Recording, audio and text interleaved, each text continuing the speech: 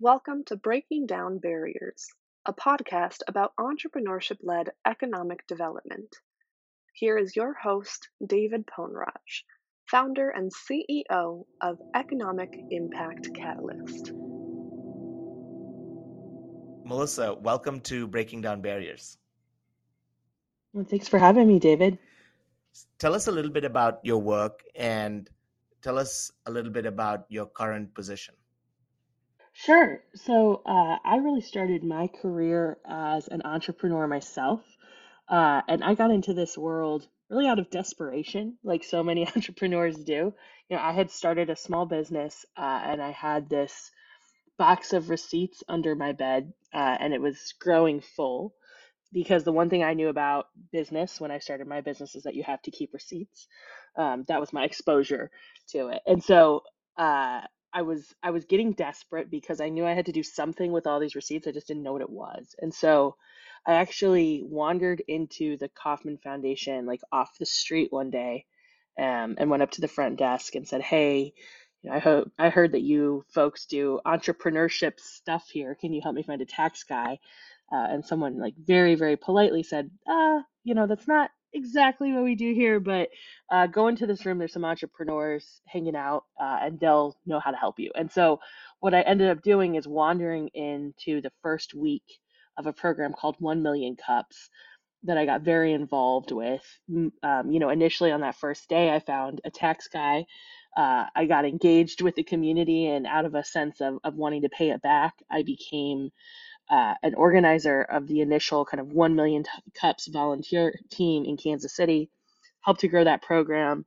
And that really led to a career in entrepreneurship support. So that's what I've been doing for the last 15 years of my life, really trying to help build the entrepreneurial community in Kansas City, across the Midwest, through a number of roles, through running an entrepreneur support organization, by working at the Kauffman Foundation as a funder of entrepreneur support, and now working in entrepreneurial policy at FAS. And so the Federation of American Scientists, where I work today, we're a nonprofit advocacy organization that really thinks that with the right ideas, the right talent, and the right kind of technology, that we can solve our generation's greatest problems. And so we try to embed that great talent, technology, and ideas in government in order to help build a healthy, safe, prosperous, and equitable society. And my contribution to that work is in leading our entrepreneurship and ecosystems policy team, which is really fun and exciting work, especially right now, as the federal government is so focused on the potential for building entrepreneurial ecosystems across the country. This is a fascinating conversation already. I have so many questions. I'll ask one basic question. You are clearly one of the pioneers in this space, given that you've seen this over a decade and a half versus a lot of what seems like entrepreneurship-led economic development, especially in the economic development realm, seems to have come up in the last 5 years. Because I was in Indianapolis at an IEDC conference in 2019, and I was talking to some folks about entrepreneurship-led economic development or entrepreneurial ecosystems. And people in the economic development profession would take like a second take, or they'd like take a step back and say, wait a second, that means nothing to us. What is this all about?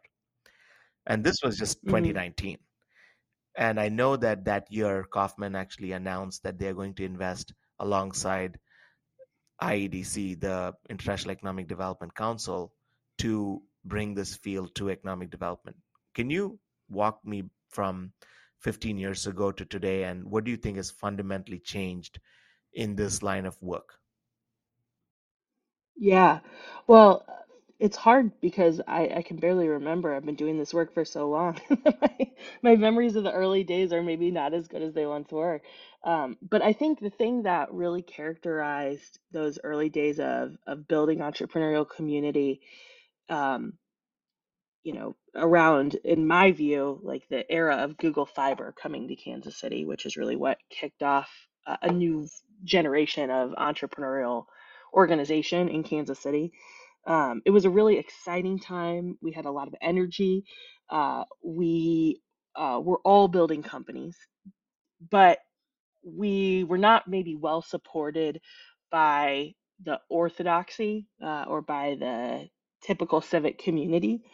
Um, and over time, we really evolved as ecosystem builders to the point where sometimes I think it's hard even for people in this line of work to recognize how much progress we've made because over the course of these last 15 years, we've all been fighting so hard, not just uh, for our entrepreneurs, but for relevance, um, to be recognized for the contributions that we actually make to regional economies across the country.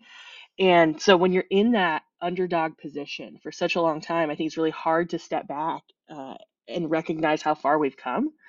And the reality is that today, we've seen a sea change in how people think about entrepreneurship. Not only is it at the heart of the economic development profession in a way that I think is appropriate and always has been, uh, but the federal government is standing alongside us as ecosystem builders, making $80 billion worth of investments in building innovation ecosystems across the country, using our language, using our talking points. And so I think it's hard, for ecosystem builders who are used to being under resourced, who are used to kind of working outside of the typical civic structures to realize, hey, we've made it. Now we're recognized as the civic structure. And how do we start stepping into that kind of positional power and also use that along with our kind of our natural leadership abilities to really help not just kind of move a section of our community forward as we always have, but really deepen that engagement and think about the entirety of our city's economy, think about the entirety of our national economy, and start to act with a sense of responsibility in that regard. Let me play devil's advocate for just a minute and ask, why do you think this time around it will be different? Because my fear is that if we focus on building infrastructure to the point where we're building infrastructure for the sake of infrastructure, we will just make that same problem worse. And I'll give you two statistics to kind of help back my stance here. One, the rate at which businesses successfully start, or the rate at which businesses start, has not changed in the last 80 years. When there is a pandemic or a downturn, it typically sees a spike, mainly from the fact that a lot of people who are laid off would first try their hands at entrepreneurship before they decide if that's for them or not. We haven't seen that change. We also haven't seen any movement in wealth creation, especially for our underrepresented communities. I was looking at a study from the St. Louis Fed where the cash on hand for a black business is like under 5 days. Things like that, Mhm. right? So why do you think it will be different this time around? And I think this is probably the most important question we need to ask ourselves, so we don't lose this once in a generation opportunity to significantly make a difference. Yeah. I mean, there's absolutely no guarantee that it will be different. That's the first thing that I would say. Just by virtue of there being funding for innovation ecosystem building activities doesn't necessarily mean that it will be different. And I would put the responsibility for ensuring that it's different at the feet of ecosystem builders across the country. So we have an opportunity to step up to make ecosystem building and innovation ecosystem building specifically the way that our communities think about building the future of our economy. Uh, but one thing that might endanger that potential is if people kind of sit in their past experiences and don't recognize this huge influx of attention and funding for innovation ecosystem building for the potential that it has. And the potential that it has is to really totally, create a new structure for our economic development system across the country. That's really what we're doing here. When it comes to things like inequitable outcomes and firm formation rates, which have been not just stagnant but declining since the 1970s, you know, I think that is all an illustration of the fact that economic development driven by attraction and retention doesn't work. It doesn't develop our economy, and that ought to be a critical qualifying criteria for saying that you're engaging in economic development. You have to actually then develop the economy, and attraction and retention just doesn't do that. And so, why I think we've got to get back to first principles a little bit. So forgive me for being a little bit academic, but I think, sometimes it's worth saying what everyone knows in their gut, out loud, and making it clear why our gut reaction is the way it is. So let me attempt to do that really quickly. So first off, we know that entrepreneurship has been declining really since the mid 1970s. And no one truly knows why. This is troubling. But we do know that really macroeconomic growth, so the growth of one country's economy relative to another country's economy, fundamentally comes from productivity gains. And productivity gains, so the business sector being more productive as a whole, those come from something called the reallocative efficiency of new firms. And what that really means in plain English is taking resources away from things that aren't working and giving them to things that are working. And so when we talk about things like disruption, new companies starting where old ones are growing slowly or failing, that's an example of reallocative efficiency. And so those productivity gains that come from entrepreneurship, when you think about it at a basic level, it's really kind of common sense. There are things like the diffusion of new technology into existing firms or the creation of an entirely new industry. One of the examples that people often use when they talk about this is, the creation of the railroad, spurred all of these different kinds of new innovative products and industries. And then finally, the productivity gains really come also from like the pressure on existing firms to innovate and compete with new entrants in the market. So they feel the pressure to do things better and more efficiently, and more cost effectively. And so that that's really why. That's why entrepreneurship, why firm formation, why just the act of entering a market is so critically economically important. That's why economic growth is derived from entrepreneurship. And I think it's really, really important to step back and kind of understand what we know in our gut to be true, and understand why it is the way it is. So when you compare that though to inequality, to lack of equity, to unjust wealth divides, I think one of the things really comes out that is an important factor and has been for at least the entirety of my career, and that's the idea of necessity driven entrepreneurship versus opportunity driven entrepreneurship. And this is something that we worked on measuring. While I was at Kaufman, I wasn't responsible for it, just to be clear, but there were brilliant people that put together an index of necessity versus opportunity driven entrepreneurship. So, necessity entrepreneurship is like when you lose your job and you have to make ends meet, you start a business, but you never really intend to do that on the long term. And as soon as you get exposure to a job that pays you more money, that is more secure, that is a better fit for your family, you take that job. There's nothing wrong with that fundamentally. Like people are progressing and making more money and their families are better cared for and all those things. Like that's important and good, but it's just different than opportunity driven entrepreneurship, which is recognizing a new opportunity and starting to grow a business to pursue, a new market or a new idea, not just like supplement your income for survival. And this is really different than the way that I think a lot of times we talk about divisions in entrepreneurship. Traditionally, the biggest division that we've talked about in entrepreneurship is small business versus innovation driven enterprise, or lifestyle versus venture backable entrepreneurship. I think we need to shift from thinking about what kind of business you're building to thinking about the motivations for building a business, because I think that's really going to make a big difference in how we support entrepreneurs as they grow along the way.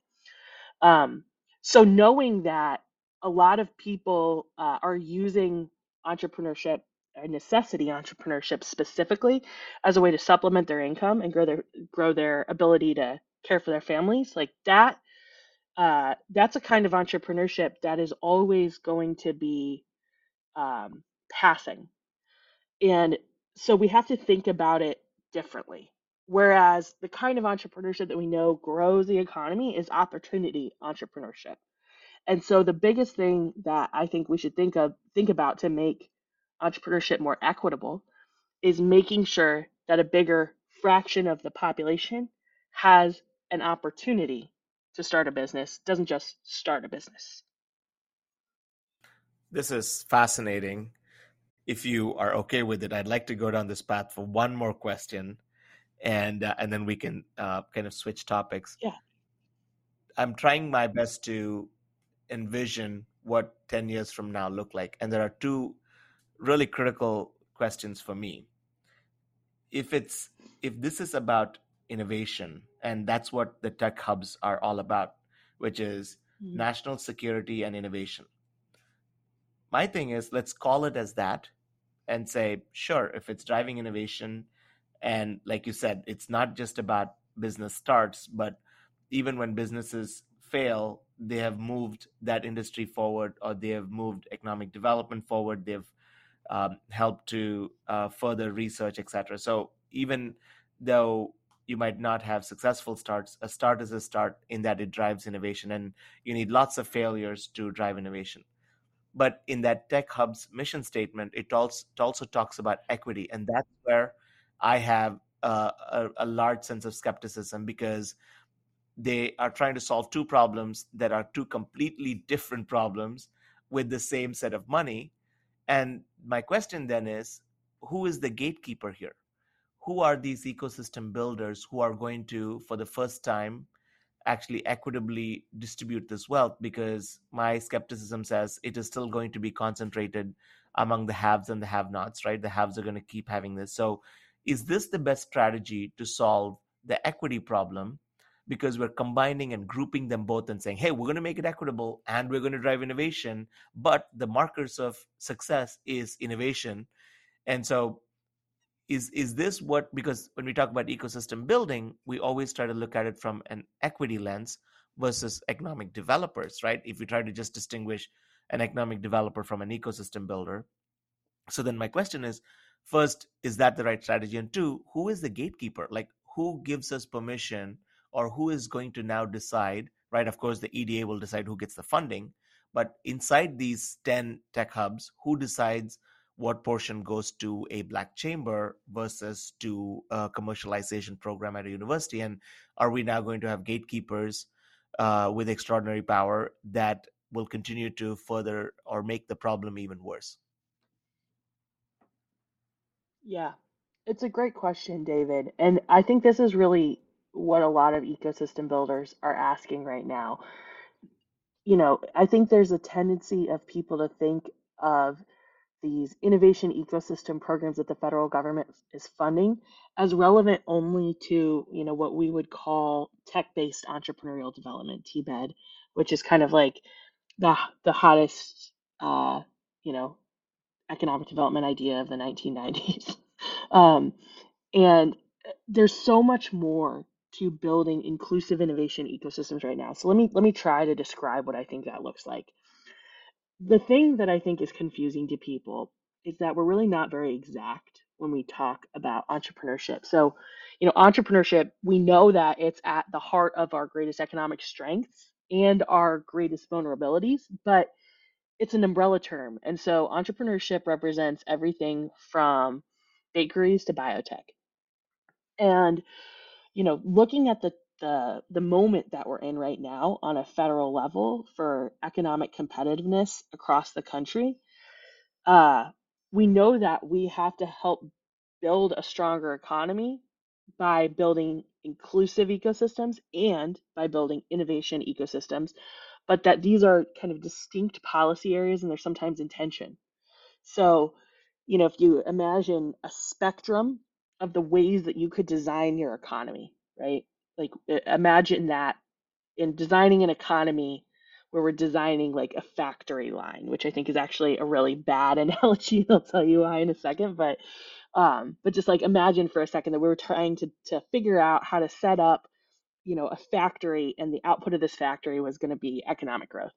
Well, you design systems in different ways to achieve different goals. You can design a system that is really most efficient.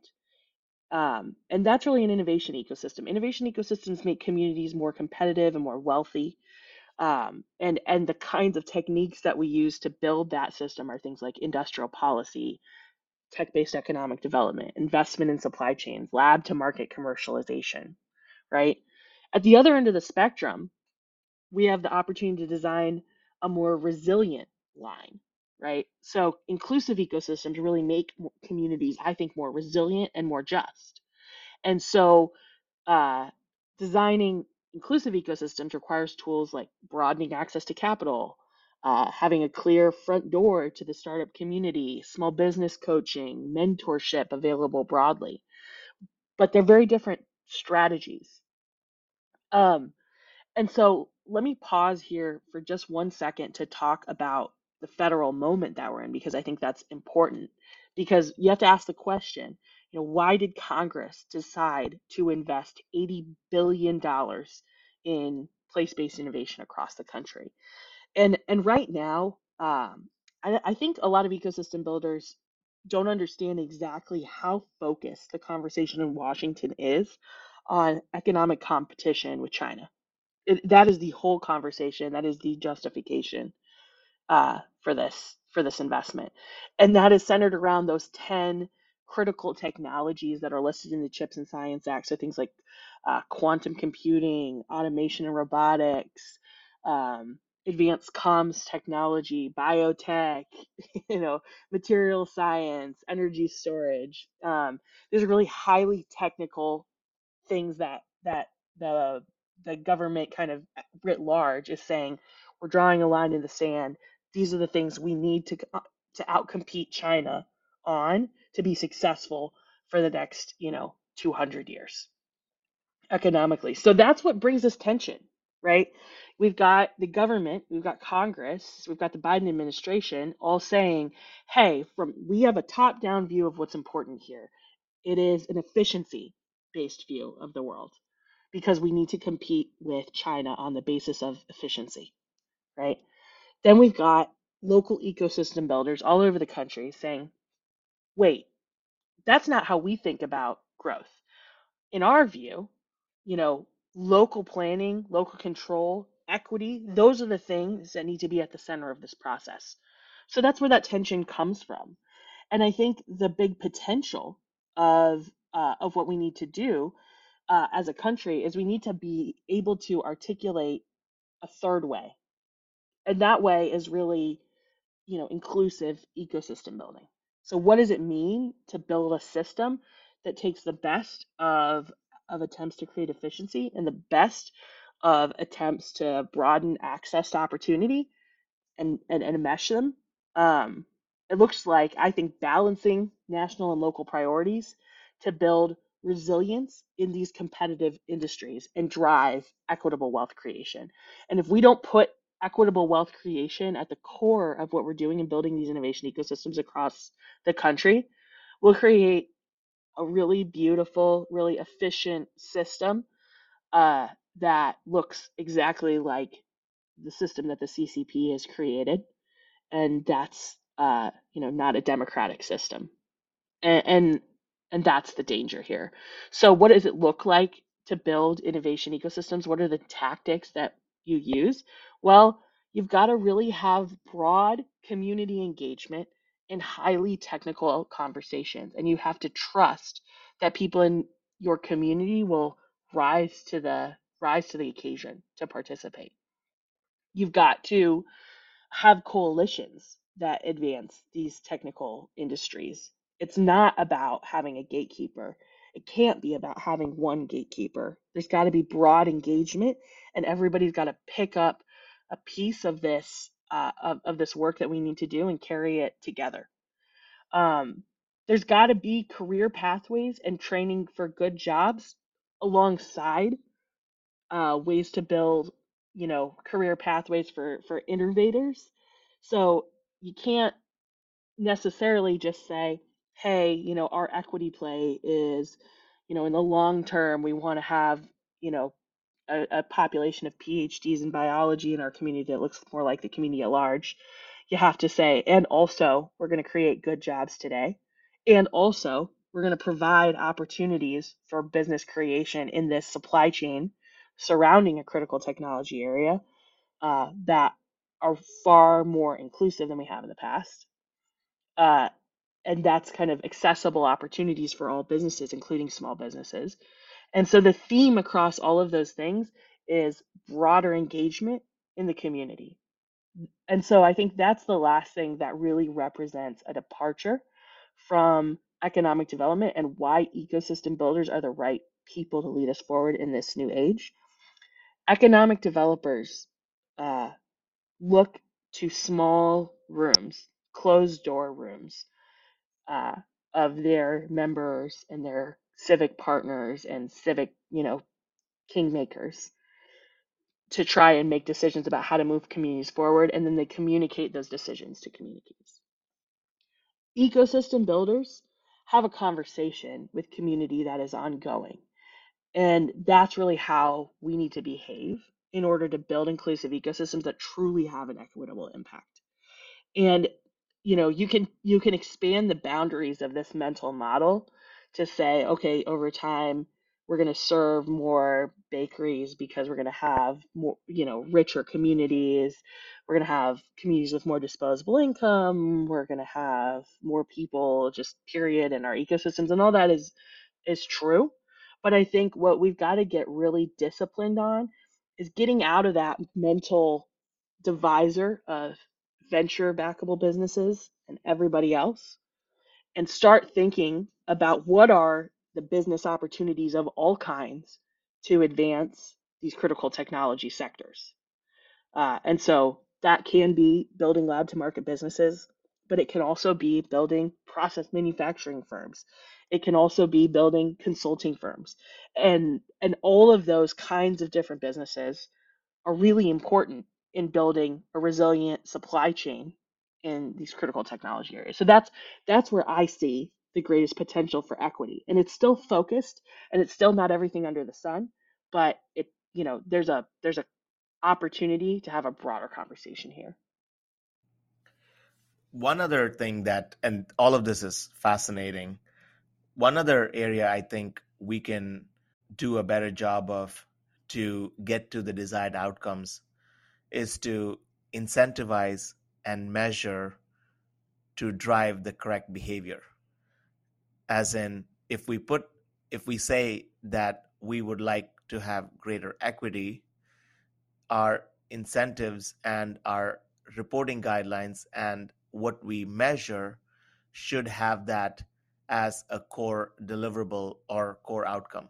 So it forces the the collaborative group to say, when we design, we will design the correct way. And the reason why I say that is because a lot of the federal government programs in the recent past have been terrible in their design. For example, look at PPP. It took them 3 rounds to get PPP right. The idea behind PPP was great, but because it wasn't correctly incentivized and the metrics weren't correctly defined, it didn't go to the right people. And so I feel like if we don't start the design correctly, if we don't design with the key components in mind, we will get the dollars out, but we will have several iterations because we will see version 1, version 2, and version 3 being incorrect. And I'm not somebody who likes to get it right first time. Part of our company culture is to ship 80% right, and there is a bias towards shipping versus building. So getting it out there is has its own merits. But if we can learn from our past mistakes in how even the recent government programs have launched, and I even look at programs like the Community Navigator program, and I'm saying, okay, we've got $80 billion that is going to be launched. Can we make sure we get the design right? And can we make sure that we get the measurement systems in place correct so that we can incentivize the right behavior? What are your thoughts on how do we measure the outcome of these programs, the short term and the long term? The long term intangibles are clear, right? Like when you look Yeah. at our mission to go to the moon and what that did in terms of building all these tangential ecosystems and innovations. But how do you measure short term? Yeah, that's a great question, David. And I think, you point at something really important, which is how can the entrepreneurial ethos inform federal government programs? And really, I think what we're talking about here, just to make it explicit, is how can we apply an agile, iterative methodology to government programs where sometimes the incentives are to put out one big chunk of money in one design cycle. How do we break that up and make it iterative into multiple design cycles? And I think this is what you're seeing in things like engines where there were type 1 and type 2 applications. This is what you're seeing in tech hubs where there's kind of a design opportunity or the designation opportunity and then the implementation opportunity. That's an attempt within, I think, the things that are within their control, you know, to create at least one iterative agile cycle in the middle. And so I think those are all good good attempts, and that the folks that run these federal programs should be supported in taking additional steps to build in agile design cycles into how these major federal programs are executed. Um, to your other question, which is really about evaluation, this is a long conversation, but I think it's a really important conversation. And so, what I would really point to here are is a new philosophy for thinking about inclusive innovation ecosystems. And so I would call this kind of like the six laws of inclusive innovation ecosystems. And I don't say laws like laws that ought to be enforced. I think these are like laws of physics. They're like natural laws of inclusive innovation ecosystem building. So the first law of innovation ecosystems is that they're really best understood as a collection of stakeholders. And so what does it mean to be a collection of stakeholders or a coalition of stakeholders? Well, number one, it means that we're talking about human beings here. And so human beings might represent different stakeholders, and I think they do. I think they really represent one of six groups primarily. They're entrepreneurs, they're governments, they're corporations, they represent capital providers, they're part of a research institution, or they are part of the workforce development system, really. But at the end of the day, they have organizational cultures and incentives that they're beholden to. They have goals, they have biases, they sometimes have egos, they have friendships, they have frenemies. It's like everything that is true of humans is true of actors or stakeholders in an entrepreneurial ecosystem. And that's what makes it really hard, both hard to do the work and hard to predict the outcomes. So the second law of innovation ecosystems is that they're limited, right? Not everything that these people or these stakeholders do together is relevant to the innovation ecosystem. And I think this is part of where economic developers often get it wrong. So they look at a model um, and they say, hey, okay, I see that government and corporations are part of an innovation ecosystem. Therefore, anything that government and corporations do together is part of an innovation ecosystem and is relevant. I don't think that's true. I don't think innovation ecosystems are all encompassing, and the boundaries of them come from how relevant the activities you're talking about are to the shared goal of the innovation ecosystem that everyone's pursuing together. So that means that you, as a group, have to make a decision about why you're building or what you're building. And that's hard to do in communities, but that's what allows you to say, hey, you know, a tax incentive for a new corporate headquarters, while that might represent engagement between these two organizations that are part of our innovation ecosystem, really doesn't have anything to do with what we're trying to accomplish here. Um, that brings me to the third law of innovation ecosystems, and that's really that they're made or broken in the connective tissue between stakeholders. That's the most important thing. So entrepreneurs and research institutions work together, research and government works together, corporations and government works together, and you can kind of have all these different iterations. And the connection points between each of those stakeholders, those really are the programs that we talk about. So when a research institution licenses a piece of intellectual property to an entrepreneur, that's a connection point between research and entrepreneurs. When a research institution licenses IP to corporations or corporations sponsor research, that's a connective point between those two stakeholders. And so you can kind of think through all the ways that you can connect these different people in your ecosystems, and then think about how open that flow is. And that idea of, hey, these connection points can be pipelines, they can be really open, they can be a place that a lot of activity flows through. So if your community is really great at winning SBIR awards, you might have a really great pipeline between government and research. And that's relevant as long as the SBIR awards you're talking about are relevant to your critical technology area. Or if your community is not very good at that, that might represent a bottleneck. And so you have to kind of assess that connective tissue and how good it is, how open it is. And that's part of understanding how your innovation ecosystem needs to grow and change. Okay, so that's like first three laws. You with me still?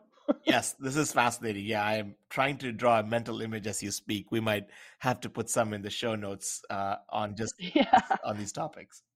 I do have like a crazy person diagram that I can absolutely show you. It looks a little bit, I'm gonna be honest with you, David, it looks like one of those boards that they have on the crime show with the the detective that's like way too into their job and they have the board with all the red strings. Yes, It's a little bit like that, but but that's what complex ecosystems are, right? So, that's right. yeah, yeah. That's right. And maybe I'm way too into my job. That's maybe another lesson we could take there. But so okay. So the fourth law of innovation ecosystems is that really that they're complex and adaptive systems, and this means a couple of things: that they're unpredictable, that they are self-organizing, that they are robust to intervention, and this is all uh, part of a theory that Brad Feld and Ian Hathaway talk a lot about in the Startup Community Way, which is a book that I would recommend anyone read. And I think Ian has been on your show in the past, probably talking about a lot of these same things. But the reality is, when you look at each of these groups of stakeholders in an innovation ecosystem, it's not just one person, right? You don't just have one person that represents all of the research institutions in your community. You have 17, and you have three major research universities, and then maybe you have a national lab or an FFRDC or a private research institution, and then a think tank. And so at the end of the day, innovation ecosystems are systems of systems. That's one of the things that makes them complex. Um, and when we think about how this plays out in the world, that has a couple of different implications. Well, the first is that you can talk about this on the human dimension. Anytime humans get together, it's messy, and that makes it complex and adaptive, right? You can talk about it. You can talk about it on a natural dimension, right? Like these systems are very complex, just like nature, and that's why we call them ecosystems, and that's why I think that word is the right word. But you can also talk about this, and because I am a gigantic geek and MIT alum, I talk about them in these terms most often, and that's in terms of math. So uh, don't go to sleep. Don't skip to the next podcast. I swear it's going to be easy. But I think it's important to get mathematical about it. To think about complex adaptive ecosystems. So David, let me just like ask you a question if you don't mind me turning the tables Yeah, for a second. absolutely. Like, okay, imagine a straight line, imagine an S curve, and then imagine like a totally zigzag line that goes up and down unpredictably. Which of those lines in your imagination looks most like the output of something you do on a daily basis in your life? Well, I am an entrepreneur, and for entrepreneurs, I think it's a crazy zigzag that my employees ask me every day how I do it, and they struggle to keep up with, right? But I think it's uh, all of our lives. Nothing happens in a straight line, not even the S curve. So yes, it That's zigzag is totally kind of right. how we kind of navigate our lives. Right. So I would call this, like a linear function, a simple line, a simple system might have a linear output. Like I think the way that Ian describes it in Startup Community Way is good. Like it's a recipe. You put the same things together at the same ratio, and you get the same product, linear. A nonlinear system like an S curve, it's still pretty clear. It might be complicated, but you can get the same outcome. You can get a predictable outcome. That means that it's deterministic. You can determine what the outcome will be. Um, and so like the example that he gives is going to the moon, like really hard math, right? Really hard math, but still doable math. And there is a right answer. Like you can't just like shoot off into outer space and naturally end up at the moon. It doesn't work that way. Um, okay, so the last piece that I think is important is the idea of complexity. And so complex systems are non-deterministic. And so what that means is that there isn't necessarily a right answer. There isn't just one way. Uh, there are many ways to get to that curve that zigzags up and down and appears to be unpredictable. There's there are many ways to write the math equation that draws a curve like that. Um, and so that's a complex system. And there's one other kind of system I think that is not represented in this construct. That's part of um, this model that comes from a Welsh word, but it's chaos. That's the last option, right? And so sometimes people look at inclusive innovation ecosystems, and they look at how unpredictable the line is, and they think, man, like why would I even bother getting involved in this? It's so hard to understand. This looks like chaos. Well, it's not. Chaos happens when there's no line, right? But if you think about that Cynefin framework, that's the kind of the Welsh framework we're talking about here. It means habitat, I think, in the Welsh language. Or somebody who actually speaks Welsh has to both like correct my pronunciation and get that translation right. Um, what we're talking about here is that there are two of these, like simple and complicated systems. Those are deterministic, and there are two of these that are non-deterministic. They're complex and chaotic systems. And so, just like you can't confuse a straight line with an S curve, you can't confuse a complex system with chaos. And I think it's really important because otherwise it's tempting to kind of take like a nihilist view and say, hey, we don't understand it, we can't control it, it's a waste of time and money. Uh, that's an obvious risk to our work. So we have to take the time to say, hey, this isn't chaos, it's just complex. This is knowable, this is understandable, it's just difficult. Um, but if you look at something like the declining firm formation rate, like if you were to like show a picture of this, and I'll try and give it to you for the show notes, David, like you would see the output of a complex system in that graph. And over that time between 1977 and 2015, that's really roughly the time period during which firm formation declined from 17% to 8% annually. And so was it that nobody was doing anything during that time to help support entrepreneurs? No, absolutely not. I was helping to support entrepreneurs at least in 2012. So like at least one person in the world was, that I can say with certainty. I know a lot of other people too. And a lot of other people that have been doing this work for long before that, right? Was everybody who did something during that time ineffective? No. There are some people that did things that were really effective to support entrepreneurs, but still, there was complexity in the system that led to that decline in firm formation. And so we have to really think more deeply about it. So this kind of finally, I'm going to get to an answer to your question. Um, and that's like this is like the fifth law of innovation ecosystems. Um, that they have to prioritize inputs and not outputs. Because when you think about a mental model for innovation ecosystems, what we're describing here, a complex adaptive system, has no similarity at all to a factory line, right?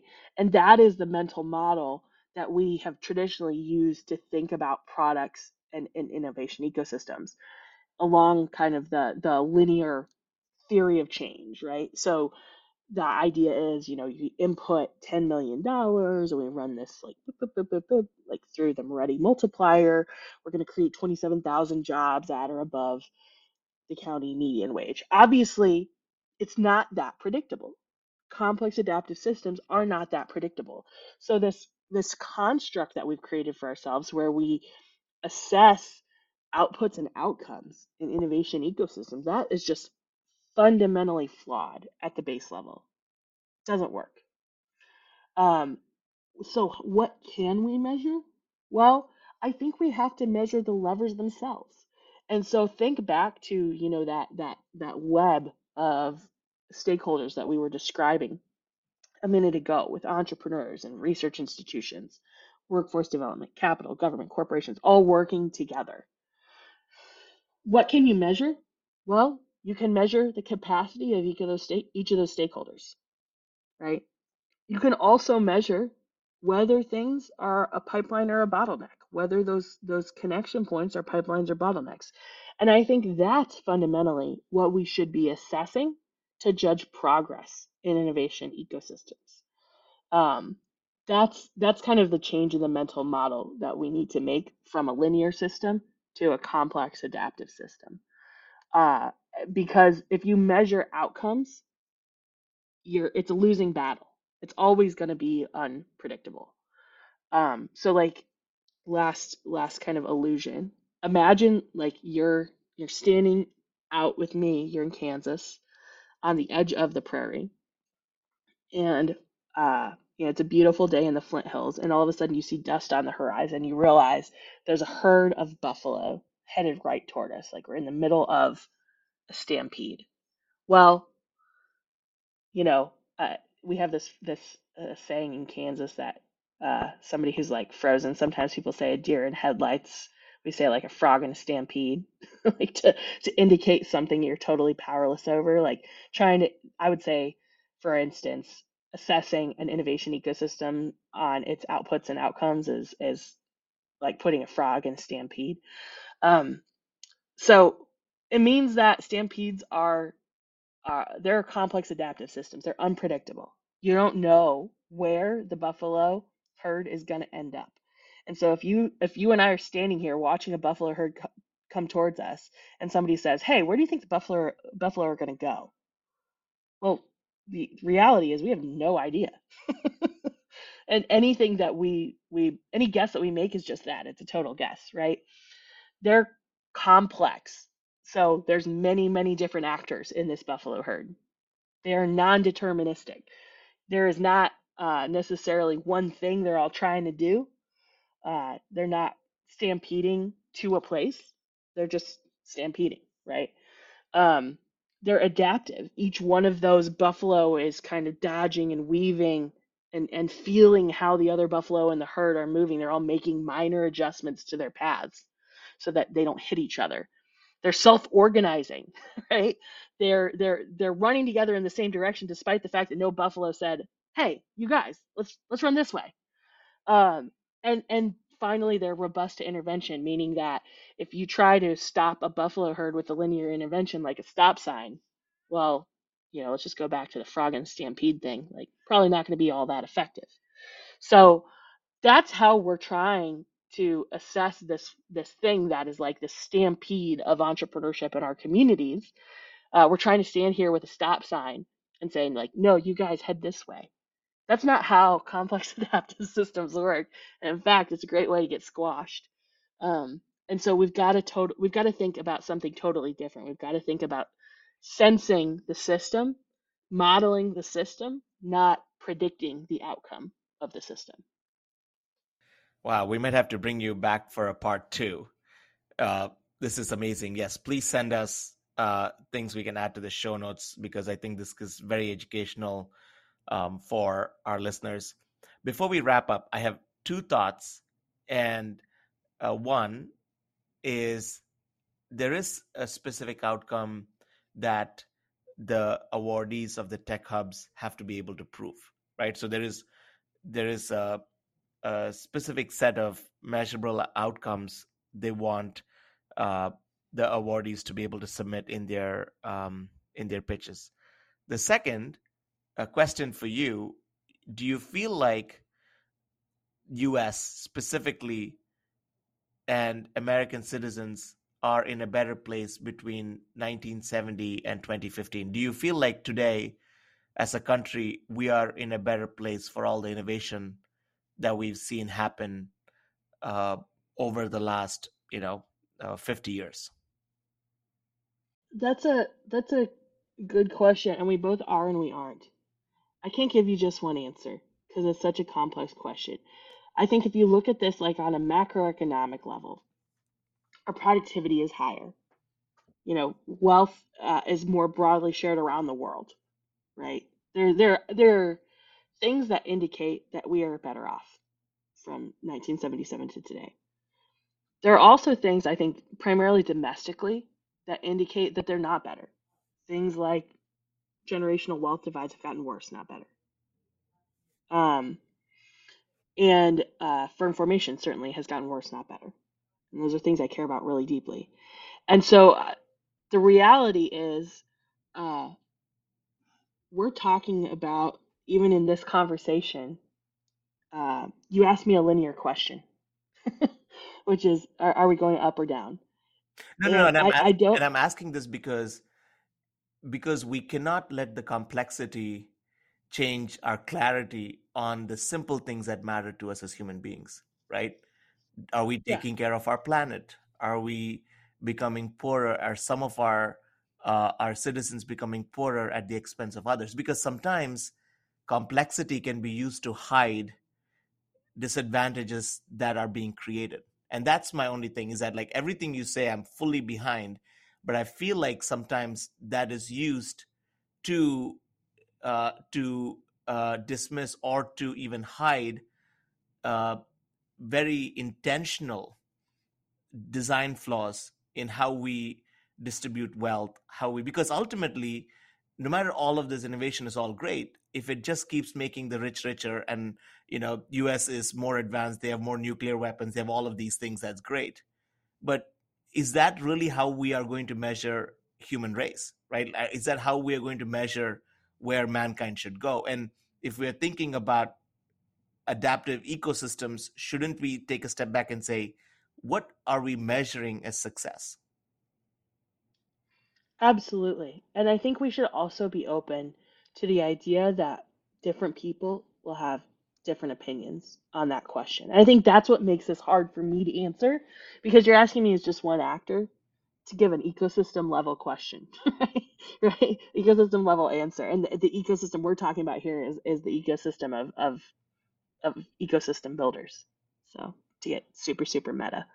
Um, but I think that actually this is really a good way to wrap because this is aligned with like the sixth law of inclusive innovation ecosystems, which is that they're grounded in collective impact principles. And so when you think of the collective impact model, aligning around a common agenda is the first step.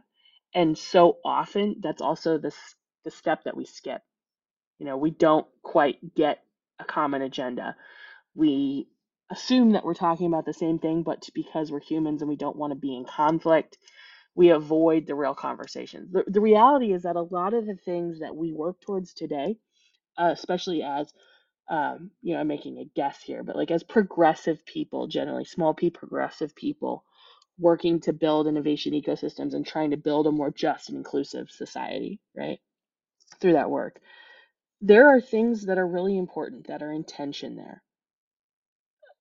Domestic growth in the US, which a lot of times is what we're talking about when we think about inclusive innovation ecosystem building, certainly on the local level, that can sometimes negatively impact equity globally, right? Because it requires growing the US economy um, faster than other places, right? Sometimes growing a critical technology area like quantum computing, it's a heavily energy intensive process, right? That's something that actually might not be sustainable. uh, something that might negatively impact the planet.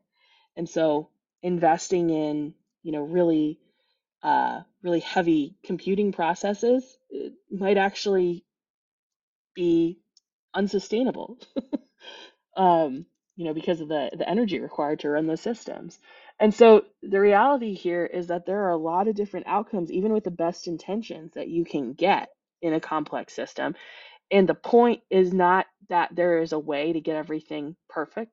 I don't think there is. I don't think there's ever a day where we'll be able to say we're going to build something that is sustainable and inclusive to everyone globally. And, and maybe, this is maybe a little bit of a negative ending. I hope you don't take it that Oh, way. no, no, But no. it Oh my God, this is fascinating. No, I think this is an important conversation, and I think a useful conversation, right? So I think I am fully in sync with you. It's really kind of asking the questions that we all need to be thinking about.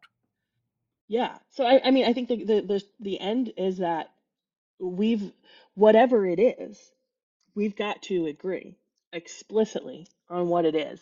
And so that requires being willing as ecosystem builders and being willing as communities to make tough decisions. And one of the tough decisions might be, hey, for us, uh, these critical technology areas don't represent the future that we want to build in our community. So we're going to opt out of these programs and we're going to concentrate on building broad access to all kinds of entrepreneurship, not a critical technology area.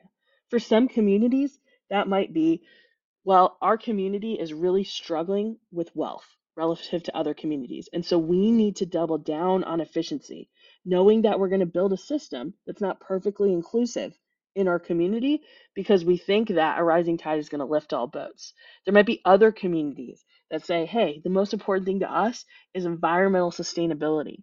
And so we're going to choose we're going to choose to invest in things, some of which are aligned with these federal programs and aligned with a innovative industrial policy mindset, and some of which aren't. With our true north uh, being environmental sustainability, and so the reality is just that ecosystem building, I think, is a philosophy of managing these decisions that requires really broad input. And the most important thing is number one, that people talk about a common agenda broadly, that that decision is made broadly in a community, and that it is made, and that you do come to agreement. And so, like an example of that might be in Kansas City, right? So let me tell you two stories from Kansas City, where I'm from. One is a cautionary tale, and one is a way of doing it differently, which is not perfect, but it's better. you know. Um, so years ago in Kansas City, when I was first getting involved, um, the city leaders decided that we were going to build a biotech ecosystem that that was really grounded in our ability to support animal health companies as well as human health research. It's called translational medicine. And so we're going to build a translational research center, and that we needed buy-in, not just from the states, but from everyone in Kansas City to get it done. And so that we were going to pass a sales tax up, um, to fund a translational research center in Kansas City. And there's a long tradition of passing sales taxes in Kansas City to fund major civic investments, like when we redeveloped Union Station and other things like that. So it's kind of like the typical tool that we use, right? Well, what they didn't do was engage people in the community very broadly in that decision. And so when they said, "Hey, there's a sales tax on the ballot," people who in the city felt like they did not have a chance, their kids did not have a chance at benefiting from a translational medicine innovation ecosystem. They said, "This tax is regressive.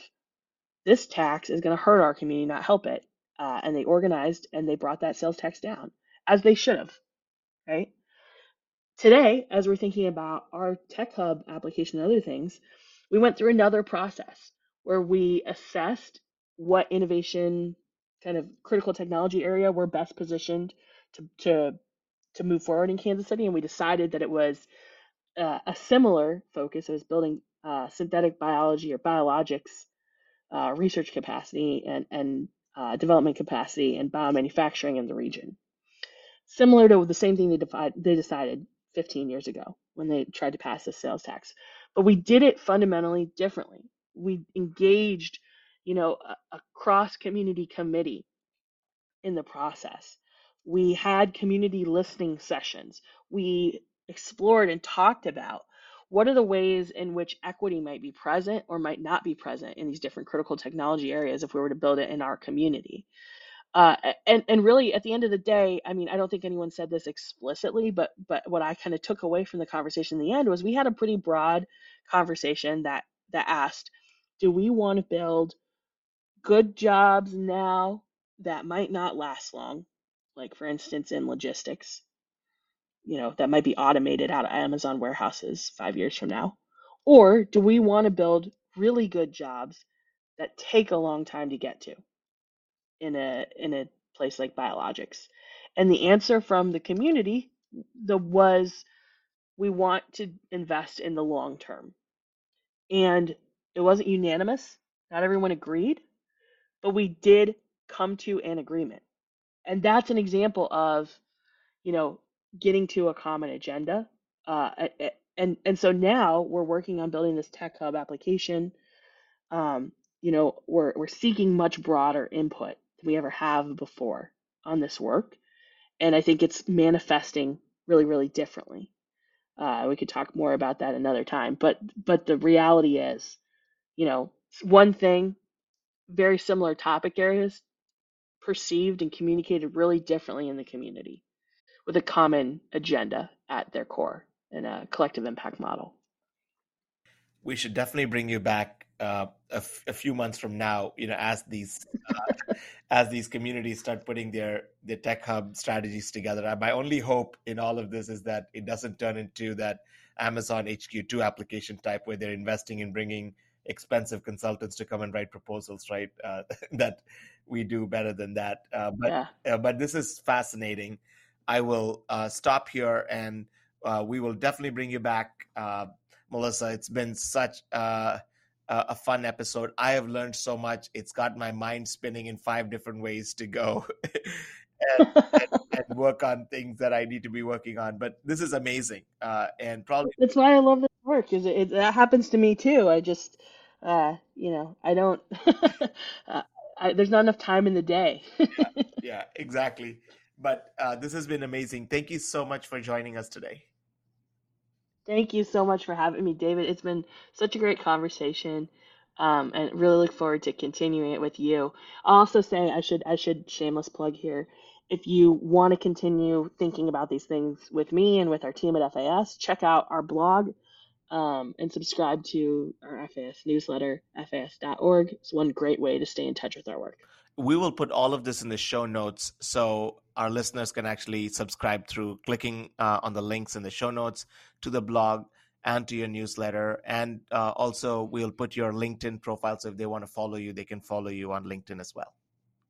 Amazing. Awesome. Thank you.